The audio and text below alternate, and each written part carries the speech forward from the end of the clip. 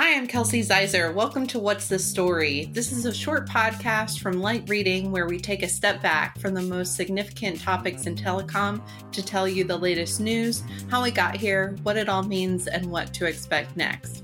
Today I'm talking with Jeff Baumgartner and Nicole Ferraro about the Leading Lights Awards categories that they judged, the finalists they selected, and some trends that they noticed along the way.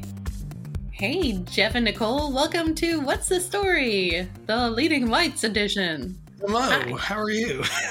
How's everybody? Good. There's an ambulance coming to get me right now, so sorry if you can hear that. Well, while Nicole's dealing with the ambulance, Jeff. Be right there. BRB. Jeff, why don't we start with you? What are some of the Leading Lights categories that you reviewed, and what are some things that stood out to you?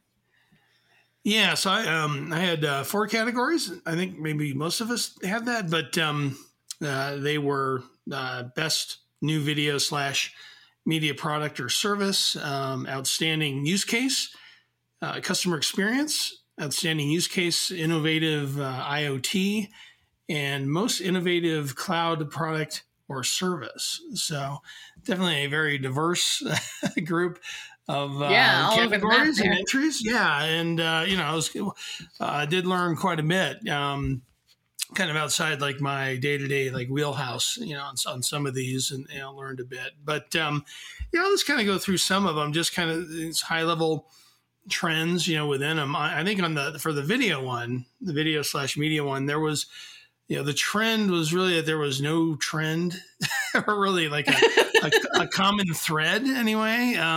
It was a pretty diverse group of entries altogether, including what ended up being in our finalist list. But, some had to do with new AI and metadata technologies. Others were focused on some of the trickiness involved with delivering regional sports with streaming. And then we had another kind of focused on video streaming to the business, which I know is kind of becoming more important now with the way that streaming rights are changing. You've got Amazon with Thursday Night Football, and it's like, hey, what do all the bars do, to get access to that sort of stuff? So it's a little bit different.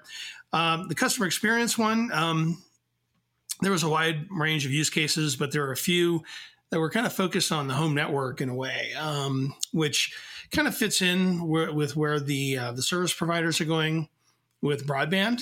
Because in addition to delivering, the raw speeds and feeds that we talk about a lot, there's a recognition that having visibility into the home network is becoming, not just important, but really paramount to delivering a better customer experience. Because it's good for them to know what's happening on the network, because the service providers want to ensure that there's no blind spots there. So, that was like one where there was some commonality, I think. The IoT side, I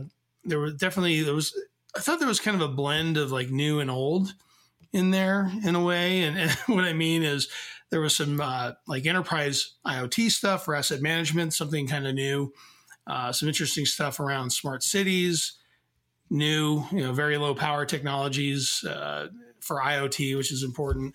Then we also saw one in there that kind of supports a novel use case by using new IoT technologies to keep really older equipment, older devices connected that maybe were on older cellular networks that are starting to sunset and get shut down.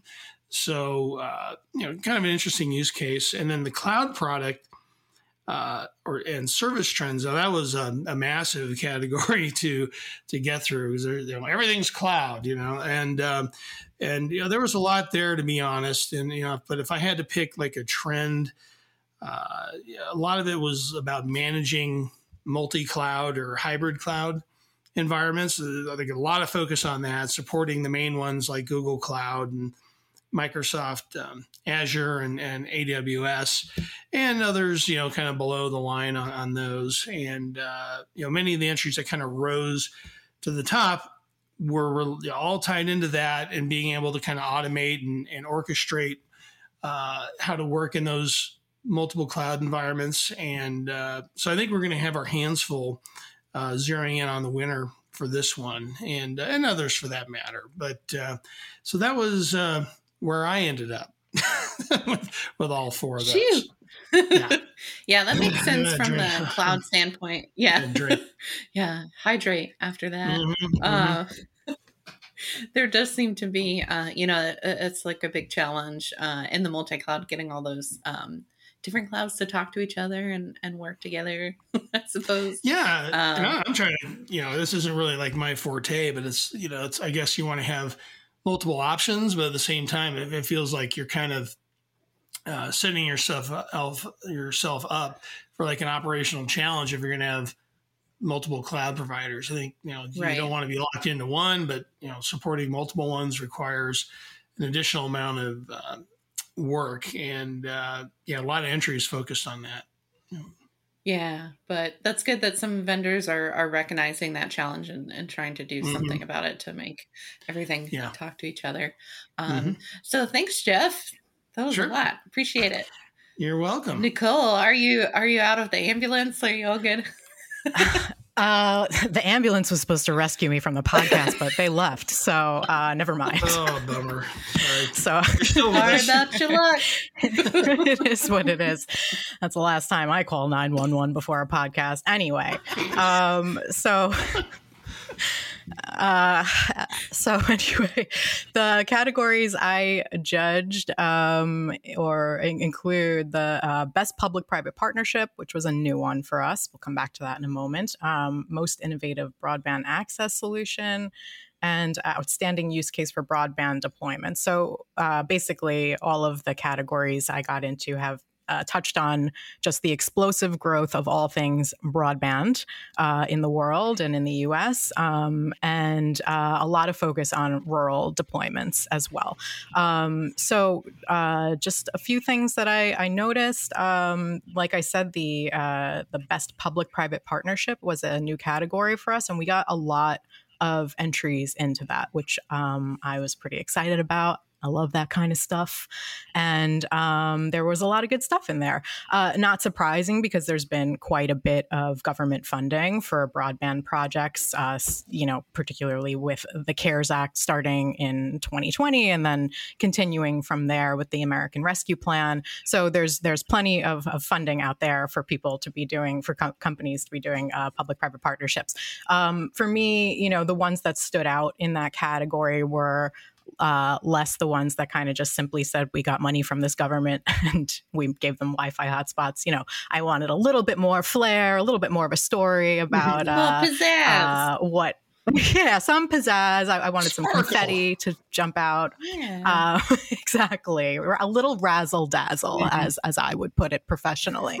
I like to know a little bit more about the impact that either that deployment had or will have, or something special about it. But we had 8 finalists in that category. If I can rattle them off quickly, they were the Fiber Broadband Association, Neos Networks, Consolidated Communications, Khajiit, STL, FiberLight, Hughes, and GTT. And just, a couple that stood out as just being slightly different were the Fiber Broadband Association, which is partnering with community colleges, and even got a shout out from the White House, although I wouldn't say that's necessarily a public-private partnership with the White House. But they're partnering with community colleges and public institutions to roll out their Optic Path fiber training program, which is, sort of a unique spin. Everybody else is doing deployments. This is sort of like, here's how you're going to do deployments. We're going to train people to do them. And then STL, taking things out of the US for a second, has a unique initiative called GARV in India, in rural India, that sort of brings the educational element to these towns as they're getting connected to the internet, which I think is an important element that kind of can get left out when you're bringing internet to new places. So those were a couple of things that stood out to me. Not saying they're going to win or anything like that. We're just having a conversin on this podcast. Calm down, everybody. Everybody relax. Send the ambulance back if I'm saying too much. And then another category I'd mention, the most innovative broadband access solution. We had what do we have in there? About 8 finalists, I think, in there as well. I won't rattle them all off again. You guys can go read Phil's post about the finalists. But Tarana was in there with their G1, what they call next generation fixed wireless access platform, which I'm seeing being used in a lot of in a lot of fixed wireless deployments. And it's sort of being touted as a like they say, next generation version of fixed wireless access. And I think they put in a good application that shows why it's a little bit different. And Calix had an interesting entry for its broadband performance testing solution, which is basically a tool that allows the broadband service providers that work with Calix to stay up to date with their requirements for FCC programs. So making sure that their network performance is where it needs to be with this tool, which is an important element of ensuring that you can continue to roll out broadband. And, we had outstanding use case for broadband deployment as well, 6 finalists in that category. Everybody's doing broadband deployments. So we had, a bunch of rural stuff in here. We had an interesting entry from Liquid, partnering with Alphabet, connecting the capitals of the Democratic Republic of Congo and Congo-Brazzaville using wireless technology. And it's basically their entry talked about how it's an example for post-conflict zones. Another interesting wireless entry from Mediacom for its fixed wireless network, which it launched in July 2021 under Mediacom Bolt.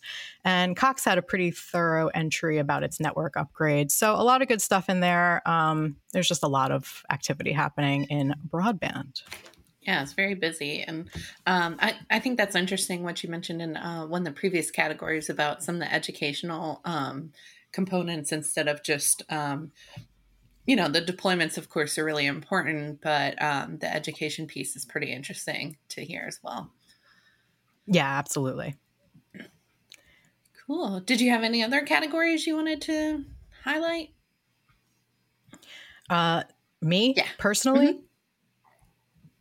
I don't think so. Okay. I think that was it. Okay. Awesome. I want to hear about yours, Kelsey. About mine. Oh, yeah. Well, I'm going to get yours in here. Yeah. I'll give you. Are you keeping everything a secret? Yeah, come sneak on. Preview. Share. Yeah. Well, I'm going to go over mine with Ian. Sorry, but did a ghost just enter your room? Oh yeah. What was that? Yeah, like the door just opened, like a ghost. I mean, it is Halloween, so. Oh, okay. No, that was Finley. I'll let me turn the camera down so you can see him. Our editors. Oh, thank you for the kisses, Finley. He's never been on a podcast. I mean, he sneaks in here a lot, but right. Anyway, and not everybody knows he has a title, right? Yeah, he's the senior editor of Biscuits. He just gave out a big yawn. I don't know if you could hear it, but it was really cute. It was well, at some point, you got to do like a podcast with Finley. Yeah, right? I think so. Yeah. Yeah. He reviewed some categories on what categories? His were about he's jumping on me now. His were about squirrel movements and new dogs in the neighborhood, leash, leash laws, that kind of stuff. like those vagrants that sidestep the leash laws. Yeah. Yeah. What are the best treats? Yeah. He's got to be careful with that word. Delicious treats, overrated treats. Yeah. I mean, he can do quite a bit, I think. Yeah. Yeah. But, access solutions and cloud. Yeah. So waste. His favorite are the kebab treats. They're these little, it looks like a little kebab. It's cute. But anyway, speaking of my categories, I had focused on the SD-WAN and SASE, of course, and then also had the MVPs, which was a really interesting, diverse category. So I'll be going over that with Ian in an upcoming podcast. Okay, well, we don't spoil that. You're saving yours. Stay tuned. Okay, fine. Yes. All right, we won't spoil. Yeah. Okay. Well, thanks for joining me, guys, and thanks to Finley. Absolutely. He's wagging his tail. Thanks. Glad he could join us. Thank you both. Anytime. So yeah. Thank you so much, Jeff and Nicole, for taking the time to talk today. And thank you to our amazing producer, Pierre Landriot, for making this episode. Be sure to subscribe to the Light Reading Podcast for more interviews and insights from the team. Thanks so much for listening. We'll see you next time.